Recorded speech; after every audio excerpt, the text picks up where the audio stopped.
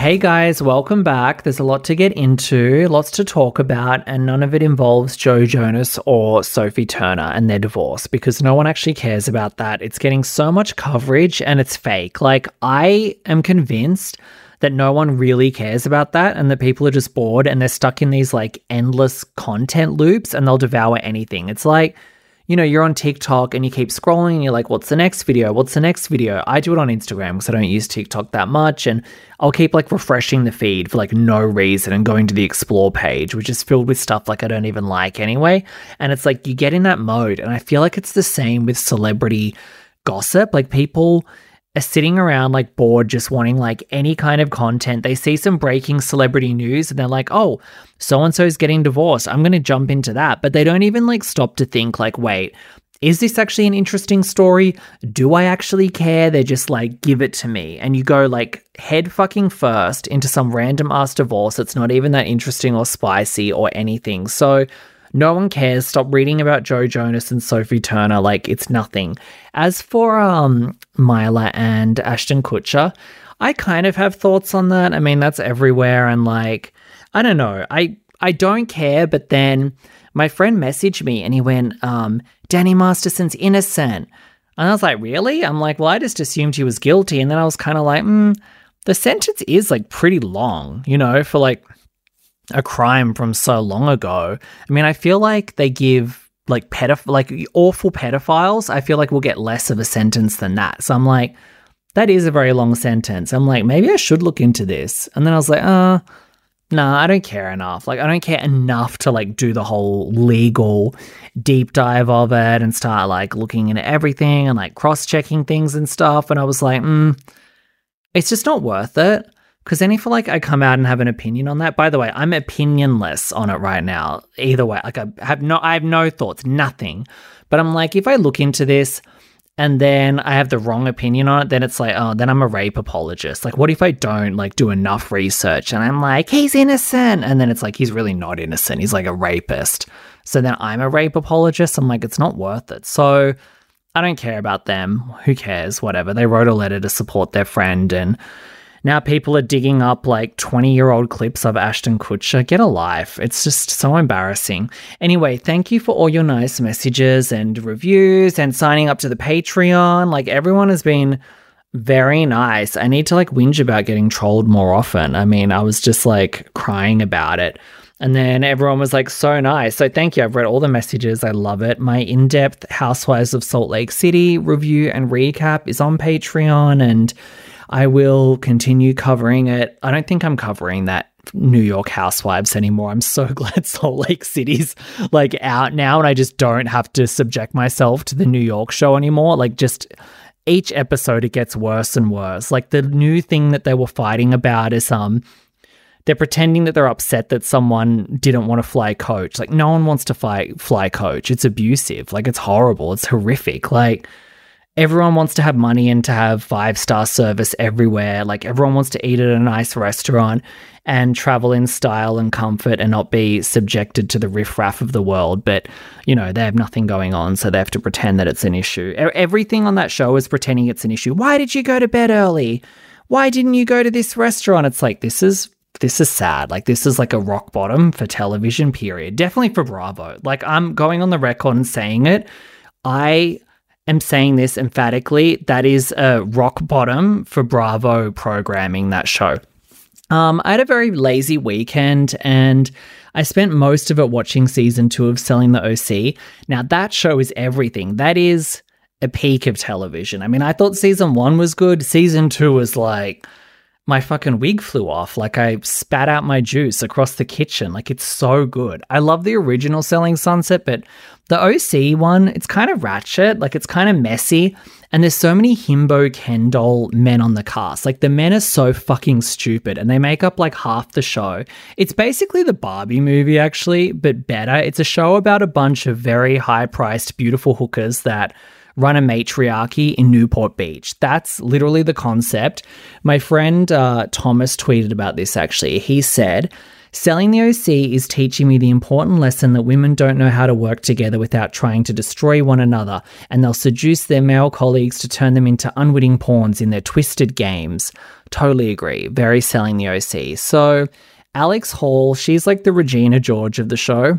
She's like the boss bitch. She's like the head Barbie. There's like super girl boss. And she's like secretly in cahoots with the patriarchy because she just hates other women. And she's one of the boys. Like, she's always hanging out with the boss. And whenever she has a fight with someone else and, you know, she makes some other girl storm out, she'd be like, hello, am I in the wrong or is she crazy? And the guys are like, yeah, no, she's crazy. I don't think you did anything wrong. And she's like, thank you. She has those like bald twins wrapped around her finger. It's so good. And she's actually having an affair with Brittany Snow's estranged husband, Tyler. Now, I don't think I've seen many Brittany Snow movies. I'm sure she was in like a crappy slasher movie like back in the day, like My Bloody Valentine 3D or something. Wait, I'm going to look it up now. What has she been in? Oh, the Prom Night remake. Oh, she's in X as well. Okay, shout out Brittany Snow, because I don't watch like Pitch Perfect or anything, but shout out Brittany Snow because I love X. Prom Night remake was not good, but X is great. So during season 1 of Selling the OC, her husband, he's one of the real estate agents. They were still married at the time. And I think a lot of people predicted that maybe they were going to get a divorce because, you know, now her husband, who was in the shadows, is suddenly on a reality show. And one of the storylines last season was that the women in the office were getting too flirty and hands-on with him, especially Alex Hall. And now, you know, he's divorced from Brittany, or he's going through a divorce, and he and Alex are very handsy. And it's just so obvious that, like, there was inappropriateness going on. I love it. So Alex Hall to do that, and it's put her at like the center of the attention. Like, the center of the show is now all about her, so I love it. She knows what she's doing, and Tyler's pretty hot. He's tall, skinny, we love that. Lots of tattoos. He has a really big dick because he comes to the finale party. It's like a pajama themed party, and he wears these briefs and they show everything. Like, his bulge is just flopping around and he knows it. He's like strutting around, and like he's acting like humble brag almost. Like, people like, oh my God, I can't look down. You know, I'm trying to like keep your eye level. And he's like, whoa, what are you talking about? What do you mean? He's trying to act like he doesn't know that he has like a big fucking dick like flopping in the breeze. Even the shade of briefs that he wore, he didn't wear like jet black where it would be more camouflage. And he didn't wear like super tight ones where it's kind of going to like pack it in. Like, he left it a little bit loose, and I think maybe it was like a khaki color or like a navy blue, something like that, where you can just see it more. And then like after I watched the episode, I was like Googling, I'm like, Tyler selling OC bulge, like trying to find more pictures. So I love it. And yeah, he's totally hooking up with Alex, and I don't know how much they're playing up for a storyline or how much is real. You know, these shows are so fake, so you can never really tell, but it's good TV. Alex has this like Gretchen Wiener's sidekick named Polly, who's British, and she just like never shuts up, and she's one of the villains. And in one of the episodes, she calls one of the women the C word. She's like, you're a fucking cunt. And like, she's so trash. Like, she's definitely not classy English. It's like this isn't Towie, this is the OC, okay? You're a long way from Essex, love. But she's like, yeah, that fucking cunt. Like, she's just, you know, chowing down on like a pack of cigarettes or something. She's a mess, but I love her. And the thing that's sad about her actually is that she's very attractive. Like, everyone on the show is, you know, a knockout. Like, even if their face isn't a 10, their body's a 10. And Polly's super attractive, but then because some of the other women on the show are like so insane, and because Polly's probably not that much older than them, only like a couple of years older, but it like makes her look less hot by comparison. Like, if she went on like The Housewives or something, people would be like, oh my God, she's so beautiful. But then because she's next to these like Barbie dream house figures, you're kind of like, yeah, she's attractive, but like your mind's not blown, you know? She also made out with Tyler, by the way. Brittany Snow's man. They made out the Christmas party, and then one of the girls that hates her filmed it, and they were using it as like blackmail. I think they were kind of trying to like blackmail him with it behind the scenes because, you know, it's a tabloid divorce. Brittany Snow is a known actress. And like we said with fucking Joe Jonas and Sophie Turner, people love a divorce and love to get up in people's fucking business. So I feel like they were like passing that video around like, you know, we're going to leak this to Us Weekly if, you know, you don't play nice on the show, something like that. So I love it. And there's actually 4 women on this show that are named Alex. So it's not just Alex Hall. There's 4 Alexes and people call them by their last names, kind of like when Lisa Rinna and Lisa Vanderpump were both on Beverly Hills. So people just always called Lisa Rinna instead of Lisa Rinna.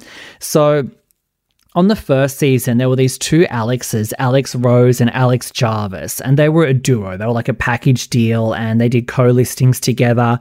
And their whole storyline by memory was that they were so good because they did all the listings together, and like everyone was jealous of them, and then they became fan favorites. Well, now in season 2, they hate each other. I'm not quite sure why, but they're doing their confessionals and they're like, yeah, people thought we were like friends, but like we never liked each other. I'm like, what? Like the whole storyline was like you two were like besties and now you're acting like you were just forced together for the show. So I don't know, but they hate each other now. And they're completely different. So it actually makes sense because once you see them hating each other, you're like, yeah, how the hell were they friends? Like they have nothing in common. Like they're probably the 2 most opposite women on the whole show.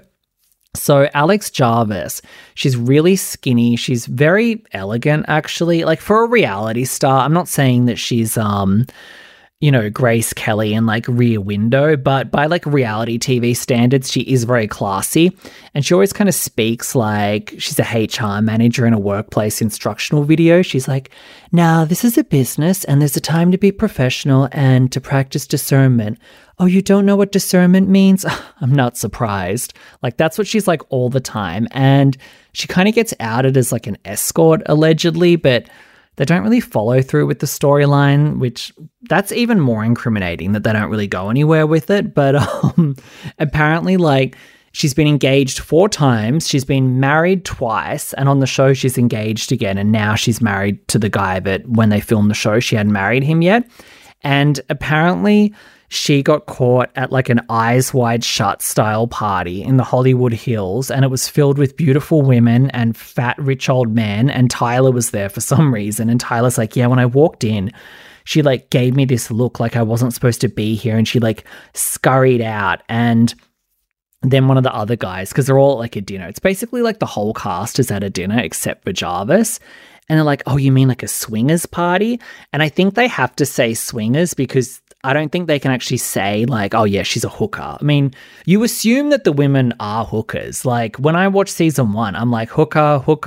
Like it just, you can just tell, but like, I don't think you can actually say it because it's defamatory. So they're like, oh, was she at a swingers party? But you can read between the lines and you know what they're talking about. And she's engaged to this guy on the show called Sergio. Now they're married, but people on the internet claim he's a fraudster. So, you know, allegedly, I can't verify it for myself, but, you know, we've all seen Lala and Randall Emmett, okay? We kind of know how these relationships work. And he did have to pay somebody $2.7 million in damages, I think in like a fraud case, allegedly, according to something I saw online. So, you know, that all checks out. And of course, she's like the fan favorite. People like love her. They're obsessed with her, and the viewers think that everyone on the cast just hates her because they're jealous. And it's like, the general rule of reality TV is that whoever comes off the best is probably the worst in real life, and vice versa. Whoever comes off the worst is probably just like the realest and speaks their mind. And Jarvis, by the way, her real birth name is actually Rachel, like, you know, our girl Raquel.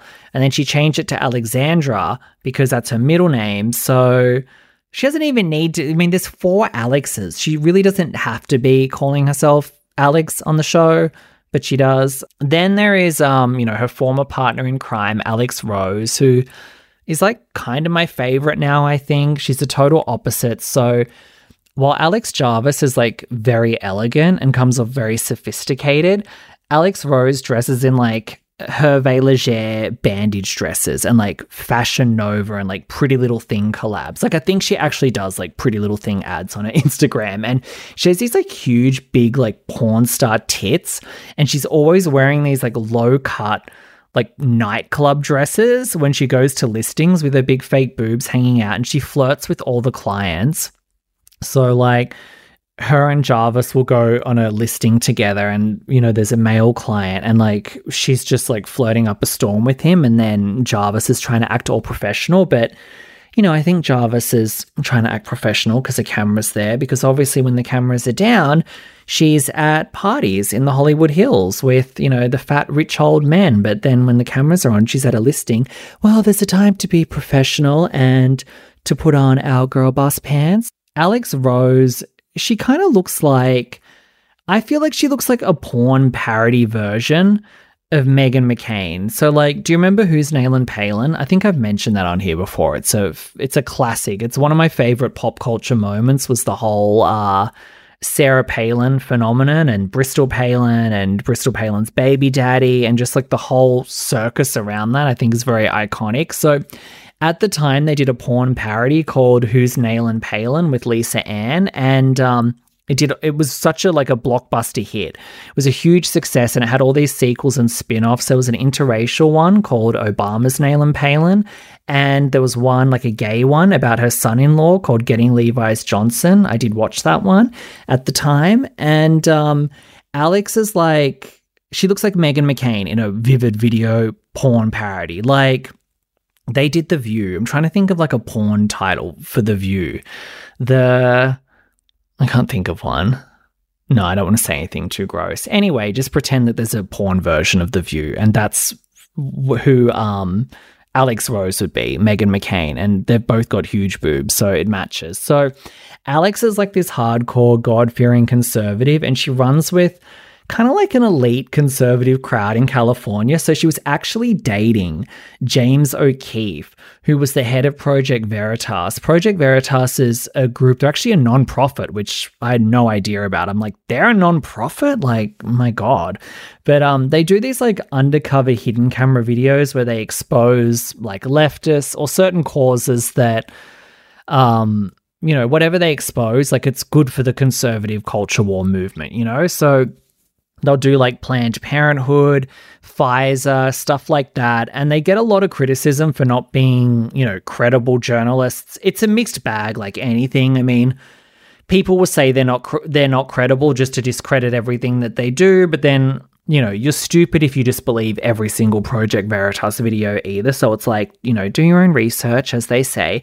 Isn't it funny how they branded do your own research as something kooky? It's like, yeah, don't think for yourself. Don't fact check, just believe everything we tell you. Like they literally like memed like do your own research into meaning that you're an idiot conspiracy theorist hick. It's like, I'm sorry, I didn't realize that checking multiple sources of things and doing fact checking for myself was kooky. And then the people that would like make fun of you for doing your own research, they would act like so smug, like, oh my God, bro, like you're such an idiot, like doing your own research. We believe everything the news tells us. Like, you're fucking R-worded. I can't say the R word, but we're going to get into the R word soon. I'll tell you why I can't say it, because there's a whole thing about it. By the way, I accidentally just hit the microphone, so if you heard a weird sound, that was my hand slapping into the mic.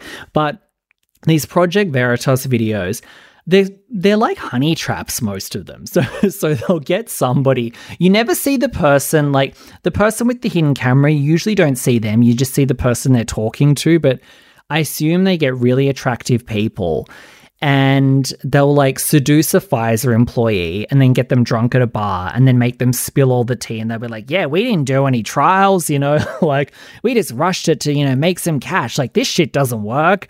And then they leak that out, and, you know, but you sort of don't know if it's like, hey, how high up is this person at Pfizer, or like, is everything they're saying true, or are they just like on a date and they've had a few drinks and they're just saying outlandish things to try and, you know, impress somebody and get laid? So you don't know. Do your own research, people. So Alex Rose, she was dating James O'Keefe, and then he got audited because Project Veritas was like, you seem to be spending like a lot of our donors' money, and they get a lot of money. Like, I think they make, I read it somewhere, I think they got like $21 million last year from donors.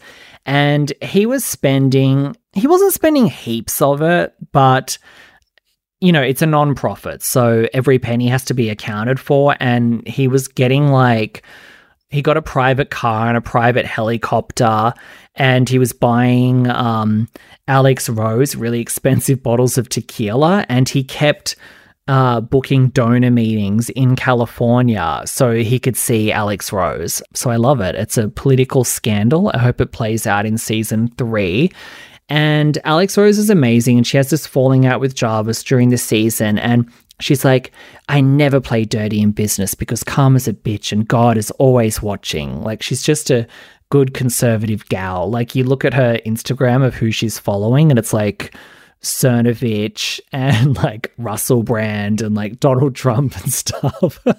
Actually, this show, Selling the OC, has so many conservative undertones, which makes sense because like the OC is a very conservative area. Like, I was only there for a couple of days, but when I went there, it's like you go in from LA, which is really like gritty and grimy, and then you like drive into OC and it's like so pristine and clean, and everyone's like really polite, and they all have like white houses with American flags out the front, and it's just such a like a picturesque little bubble. And all of the conservatism of the OC actually comes through into Selling the OC.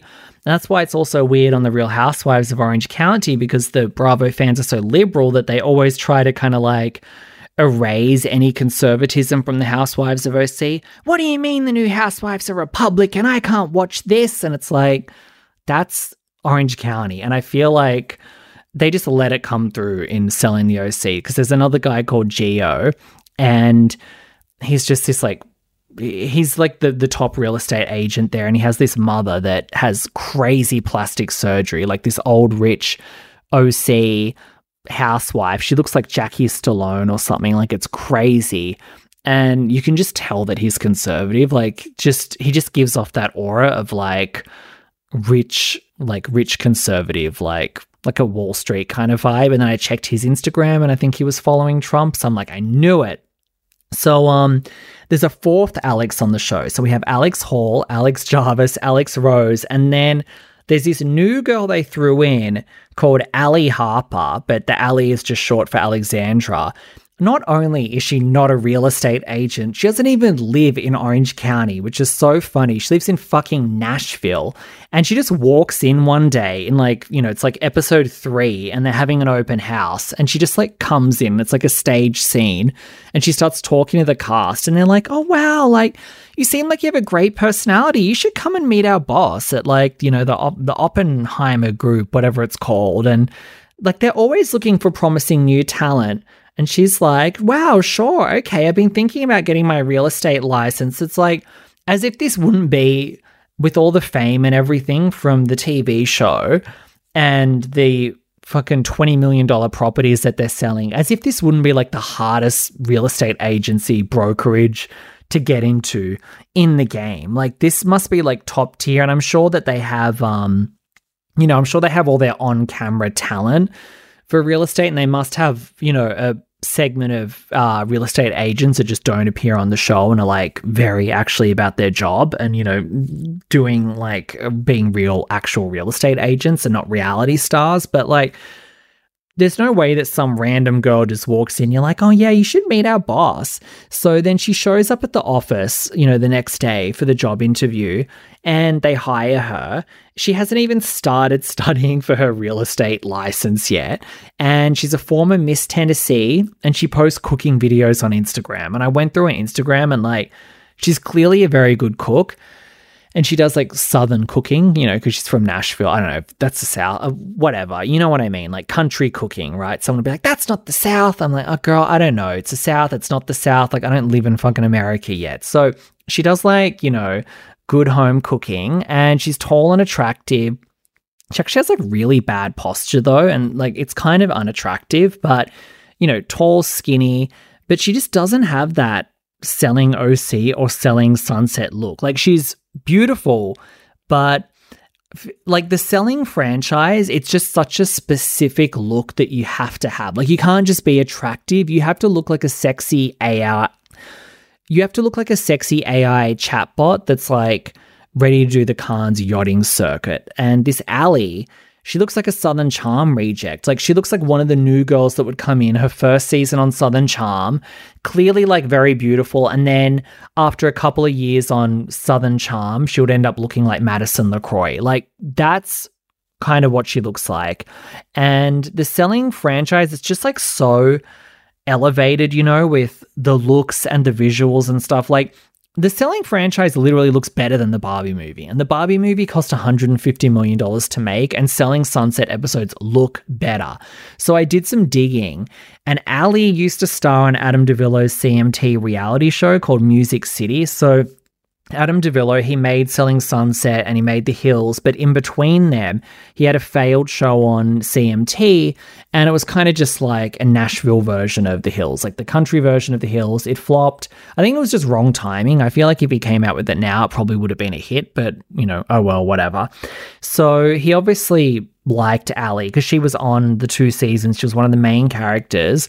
So he's just like plucked her from fucking Tennessee and just dropped her into Selling the OC. And her storyline is like, yeah, you know, my husband or my fiance, whatever he is, my boyfriend, he has to work in the OC. So I'm, you know, usually here like every Monday, as if she's flying to fucking Orange County once a week. Like, please, but whatever, that's her cover story. So she's like, you know, when I'm in OC for, you know, every Monday, it'll just give me something to do, like real estate. And I'm like, is she fucking Adam DeVillo? Like, this is such a reach.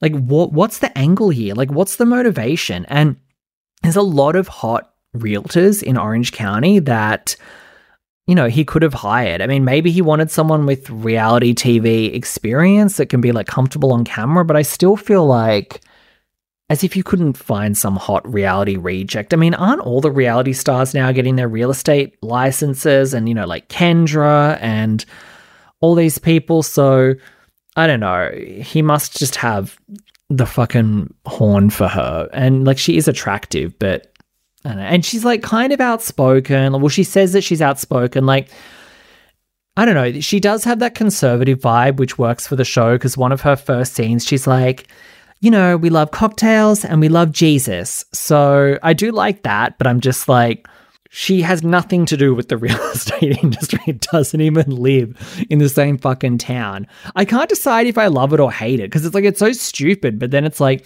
the Selling show leans so much into the fakeness and the superficiality on purpose. And like, that's the appeal of the show. Like, that's kind of like the hook of the show that you're like, yeah, let me just like dive into this like fake fantasy world. So I don't know, but they've already filmed season 3 of the OC. So it's going to be pretty funny, like watching her pretend to sell $5 million homes without a real estate license.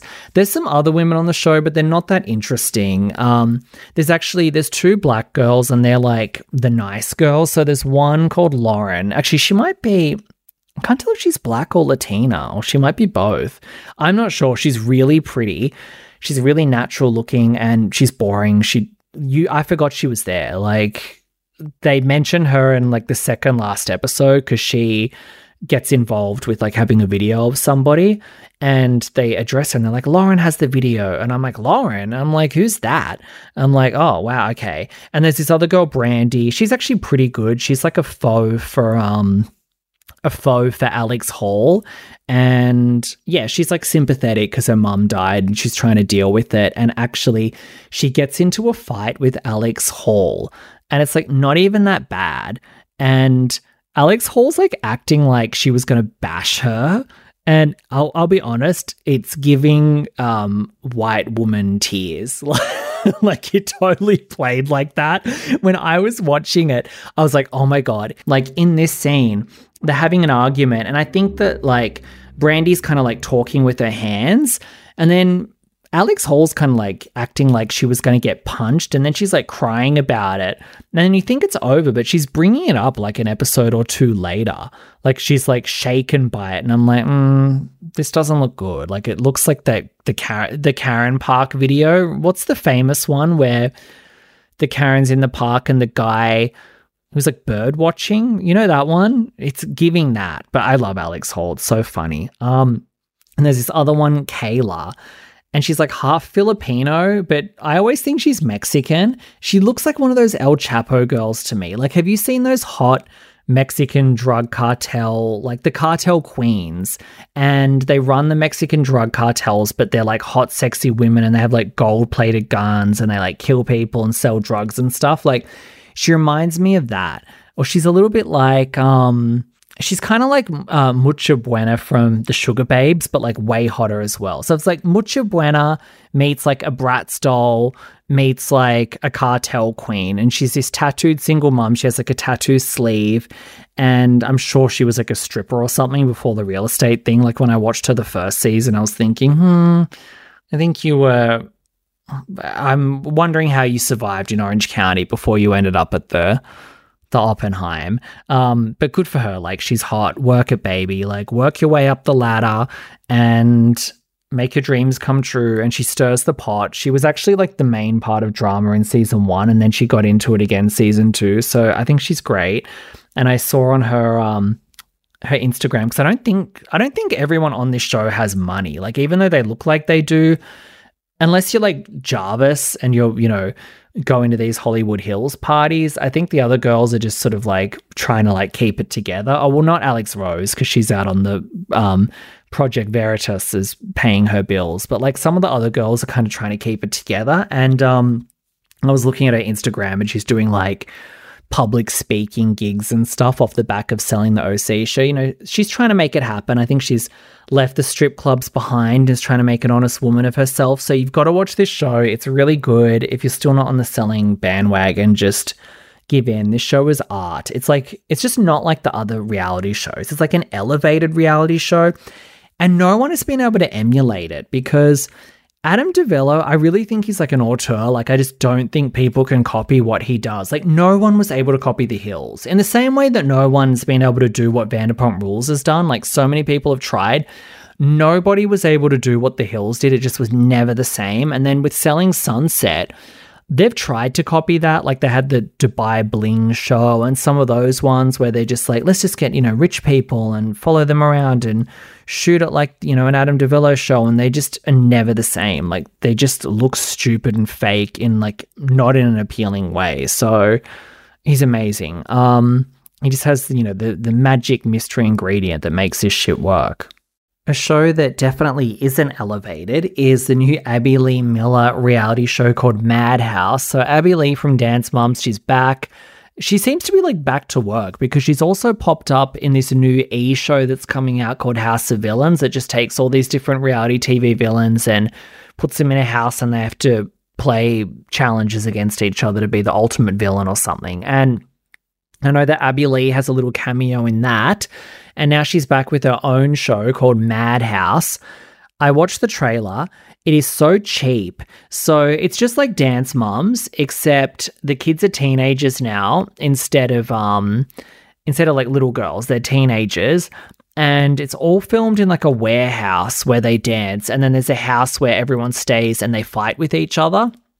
That's about it. And I was watching the trailer and I'm like, what is this? I'm like, this looks like a Zeus show, because if you listen to my episode of the pod that I did, I don't know, a month or two ago about the Zeus network with all of the black reality shows where they fight each other, you know, Jocelyn's Cabaret, Baddies, all of them, the whole formula of most of those shows is that they just lock a bunch of people in a mansion because it's really cheap to film, and they stage drama, and then they just watch people fight each other in the house. So you just film it all pretty much in one location. And that's what the Abby Lee show Madhouse was given. And then I looked it up, and yes, it is on a new streaming app called Brandon TV, which hasn't even launched yet. It's coming out now. You've got to pay $50 for an annual subscription. That's $50 US. And that's a discounted price. It's usually $71. So they're giving a early bird sign-up fee, they're saying.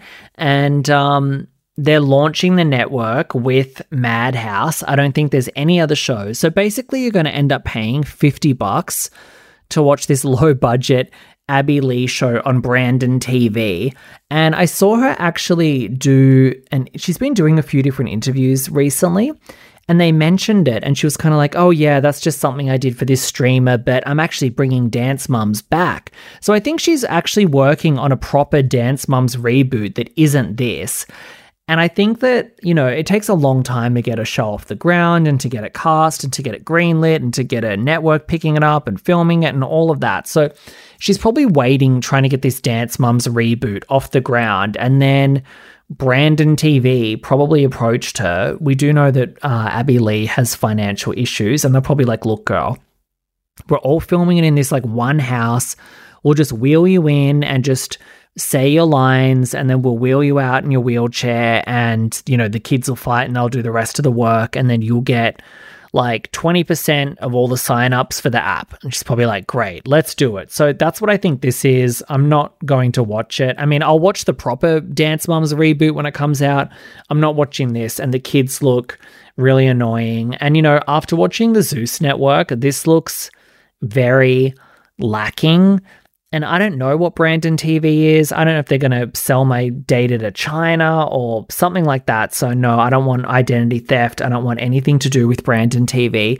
But I love Abby Lee, and she's also in hot water because she went on the Sophia with an F podcast. That's the girl that used to have the Call Her Daddy podcast with Alex, and then they split. Alex went and signed with Spotify. Sophia went off and did her own thing as an independent girl. And then Alex Cooper did the $70 million Spotify deal, which is wild because I do not like Call Her Daddy that much. Although I do get the appeal, but like I tried to watch the Zayn Malik episode and some others, and I'm just like, no, it's not for me. It's like it's a good normie podcast. It's a good normie celebrity interview podcast. Like if you just like normie celeb interviews of like, oh my God, what did I'm trying to think of who would she have on? I'm drawing a blank. Now I want to look up. Let's look up who's on Call Her Daddy. Call Her Daddy. Let's see. Spotify, which I cancelled my subscription to recently. Okay, Birthday Sex, that's not a guess. Oh, Kristen Cavallari. Who else does she get on? Janelle Monáe. Yeah, if you want to fucking Janelle Monáe, Post Malone, Harry Jowsey. Really? Girl, $70 million to interview Harry fucking Jowsey. No, Kim Petras, girl, no. This podcast is not giving. We'll support Sophia with an F. I did watch the Sophia with an F Aubrey O'Day interview, which is insane because Aubrey O'Day is just this. She's such a narcissist and she's so delusional, and she's like mean. She's like mean to Sophia during the whole interview, which is really funny. Like she says she can't get on Raya, but Sophia has, and she's like, no offense, girl, but I'm like way bigger than you. And Sophia's just being polite. And she's like, no, of course you are. You are way more famous than me. And everyone in the comments is like, I'm sorry, who the fuck is Aubrey O'Day? Because it's like, yeah, Aubrey O'Day is my generation, like millennial generation. Like, do you think young people know who the fuck Aubrey O'Day is? By the way, newsflash, no one outside of America except me knows who Aubrey O'Day is, because Danity Kane didn't do anything outside of America. Like their music wasn't big in like Australia or anything like that. They were an American group only. Making the band was only big in America. No one knows Aubrey O'Day outside of America. Like Sophia with Sophia Franklin is like way more famous now than Aubrey O'Day. Like just in the podcasting space, like she is a big deal. She's not a $70 million Alex Cooper girl, but like she's still pretty successful. But anyway, what were we even talking about? Yeah, Abby Lee is on Sophia's show, and I started watching the interview and it was like pretty bad, so I turned it off because Abby Lee is just a lot. And then I see this clip going viral from later in the interview, and Abby Lee's talking about how she wants to fuck high school boys. She's like, have you seen All the Right Moves? Which of course Sophia Franklin hasn't seen All the Right Moves. Like Sophia Franklin probably hasn't watched a movie that was made before like 2008. And Sophia's like, no, like what is that? And Abby's like, oh, these high school boys in the movie. I love the high school boys. They're my weakness. And then Sophia's trying to like divert it a bit, and she's like, oh, well, I like the coaches. And then Abby's like, oh, I still like the high school boys, like, and when they're in high school still. And Sophia's like, you're literally telling me that you want to fuck guys in high school? And I'm like, it's pretty fucking funny. I mean, everyone's like, she's a pedophile, like, lock her back up. I mean, look, I don't think fucking obese Abby Lee Miller in her little fucking wheelie walker wheelchair is going to be raping any like quarterbacks, okay? So I'm sure the star quarterback is safe from Abby Lee Miller, but pretty funny. And girl, could you not have said college? At least if you said college student, you could go like, hey, college students are like, 20. Like, did you have to say she wants to fuck a high schooler? She's a hot mess. Actually, now I'm thinking about it, I wonder if that'll cost her the Dance Moms reboot. I mean, everyone's calling her like everyone's like, lock her up. She's a pedophile. Wait, let me see how big this story is. Let me hit Google. Abby Lee Miller High School. Let's see what the streets are saying.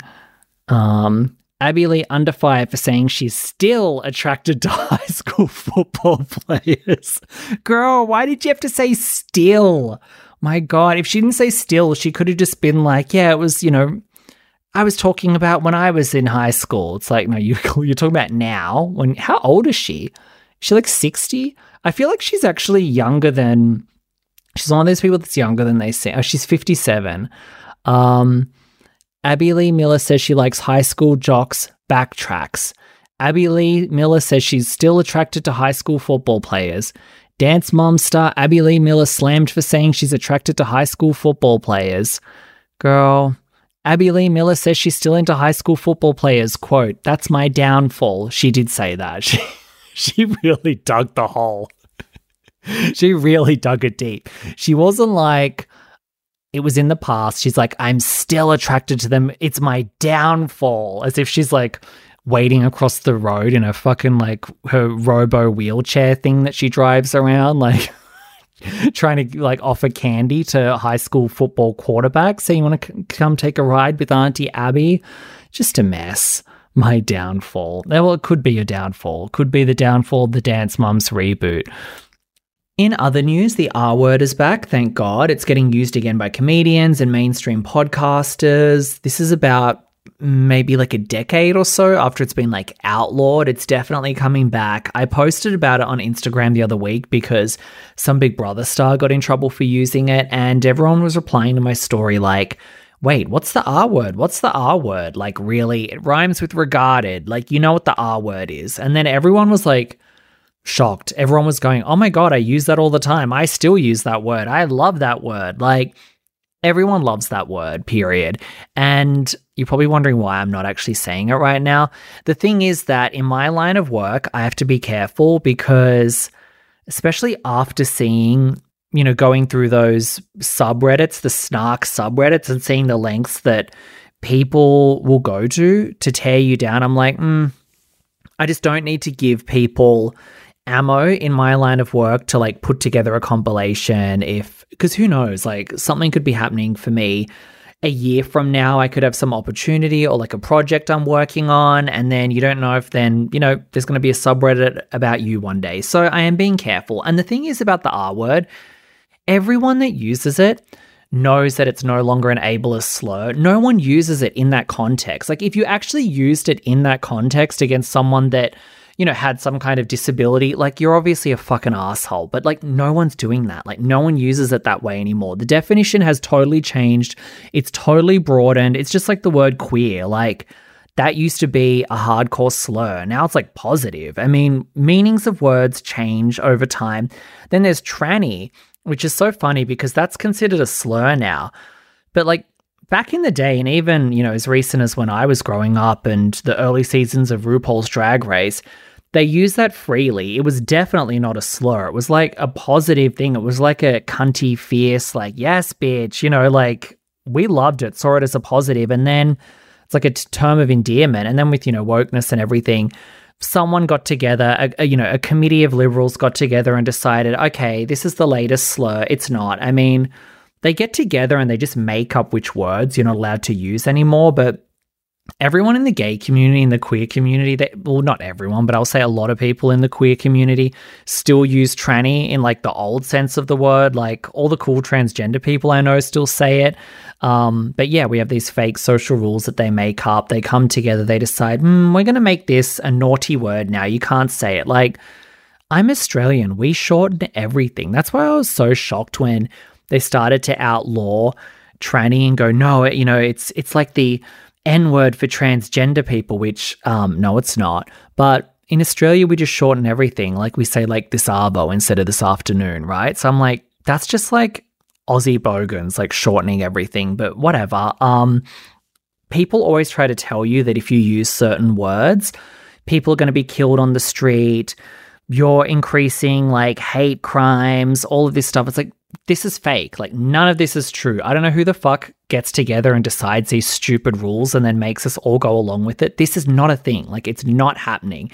And anyone that has like half a brain, you can see when someone uses these terms in like a negative way. Like, look, I don't love hearing straight people use the F word. Now, some people use it in a way that's like totally funny. So some of the podcasts I listen to, they'll say it and I think it's really funny. I've heard other straight people say it and I'm a bit like, and then I've heard straight people use it as like a slur, which I'm not crazy about, obviously. Like, I don't want to hear it used in a negative way, but it's also like a word. Like, I'm fine. Like, I'll live. You know what I mean? Like, I don't love it, but it's fine. Say whatever the fuck you want. Like, I'll get over it. Like, I will live if you say a naughty word. Like, I'm not going to be gunned down in the street because you said a bad word. Like, it's just not going to happen. And I actually did stop saying the R word for a while because, well, look, I've said it in my personal life, of course, like everyone does, but I stopped using it publicly, not out of fear of, career reprisal, but someone a couple of years ago messaged me and they were like, look, I wish you wouldn't use that word. It's, what did they say? Like, I'm a parent to, a child that has some, I can't remember what. And like, I felt bad and I'm like, yeah, I would never want to make anyone feel like that. But then over time, I'm kind of like, you know what? I'm not using it in that context. And actually, my family my family's very involved in like disabilities and stuff. And I've been around it and raised around it. And I have a lot of respect for it and stuff. And I would never use a word in that context. And I'm just like, fuck it. Yeah, I will still use it because I'm not, we have different definitions of how it's used. And I'm sorry if it upsets you, but it is what it is. Like, everyone needs to get over everything. We can all say whatever we want, period. But anyway, it is making a comeback. Normal people are saying it now. So the podcast Your Mum's House, that's a huge comedy podcast. It's one of the biggest in the world. It's hosted by Tom Segura and Christina P. Everyone calls her Christina P because no one can pronounce her last fucking name. I don't know where it's from. It's like Russian or something. But it's one of the biggest podcasts. And they were saying it in a recent episode. And they had some other comedian on the show.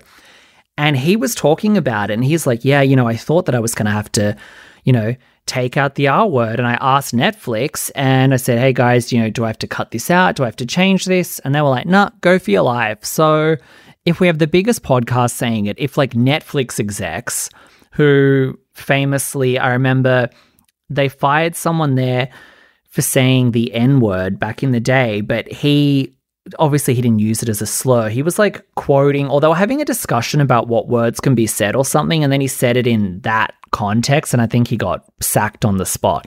So if we've gone from that, I mean, look, obviously the N word and the R word aren't the same thing. But if Netflix, who do tend to be pretty progressive, are like, yeah, you can use the R word in a comedy special now, things are definitely changing.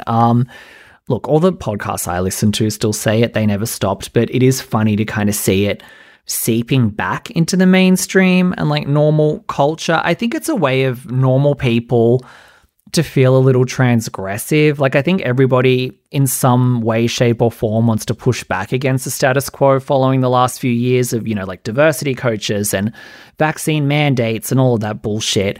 So they're like gingerly putting a little pinky toe over the line by saying the R word again. Culturally, it is important to do these little things. Like, it's a little thing, just saying the R word every now and then. Just slip it in a conversation, when you can. You don't need to overuse it because then it's gonna lose its impact and lose its meaning. But, weave it in there every now and then when you can, and these little things do shift away from the PC authoritarianism 100%. Like I said, they're all fake made up rules. No one's dying. Nobody's being sexually assaulted because you watch The Idol. You can still listen to Michael Jackson's music. None of these things are having an effect on anything, okay? Watch whatever you want, all right? None of this madness is normal. Always remember that. Stop playing by their rules and just be smart enough not to get sacked and destroy your whole life, which is a line that I'm constantly walking on. And the Roisin Murphy trans scandal is another kind of reminder that these whore-monitored tattletale ideologues are just a radical minority. So, you know the story. I think I covered it here last week. She's a famous electronic dance artist from Ireland. She is big in the UK. She's been really popular in like the indie and the gay scene for many years. Like she's been around for so long. I have a vivid memory of being 10 or 11 and seeing her in Moloko, the Sing It Back music video, playing on TV. Like I still remember that. It was my friend Dwayne's house. I was having a sleepover. Usually we would watch WWE and play PlayStation, but I had, music videos on. I remember seeing Moloko. It stood out to me. Maybe that was a precursor for me being gay, probably. So she got a bunch of backlash because on her private Facebook page, this wasn't even a public statement she was making. She wasn't like wading into, the trans discourse. She posted on her private Facebook page responding to someone saying that she doesn't support puberty blockers for kids and that Big Pharma's laughing all the way to the bank. That's like all she said, and she said it actually quite nicely. And this sent the pop justice queers into a death spiral. Like they fucking lost it. It was really funny looking at their reaction, but it was also like kind of scary because it was so untethered from reality. But, just watching like 40-year-old gay men like melting down over some woman's private Facebook post, like that was funny. And they got together, they tried to cancel her.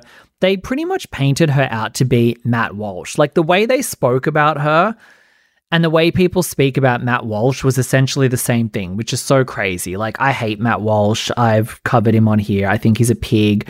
I think he'll probably murder his family one day. Like, I just think he's totally insane. I think he's a transphobe and just like a horrible, I think he's a dark person. A wretched human being. But like, people are painting out Roisin Murphy and Matt Walsh like they're the same fucking person. Her record label threatened to pull all the promotions for the album.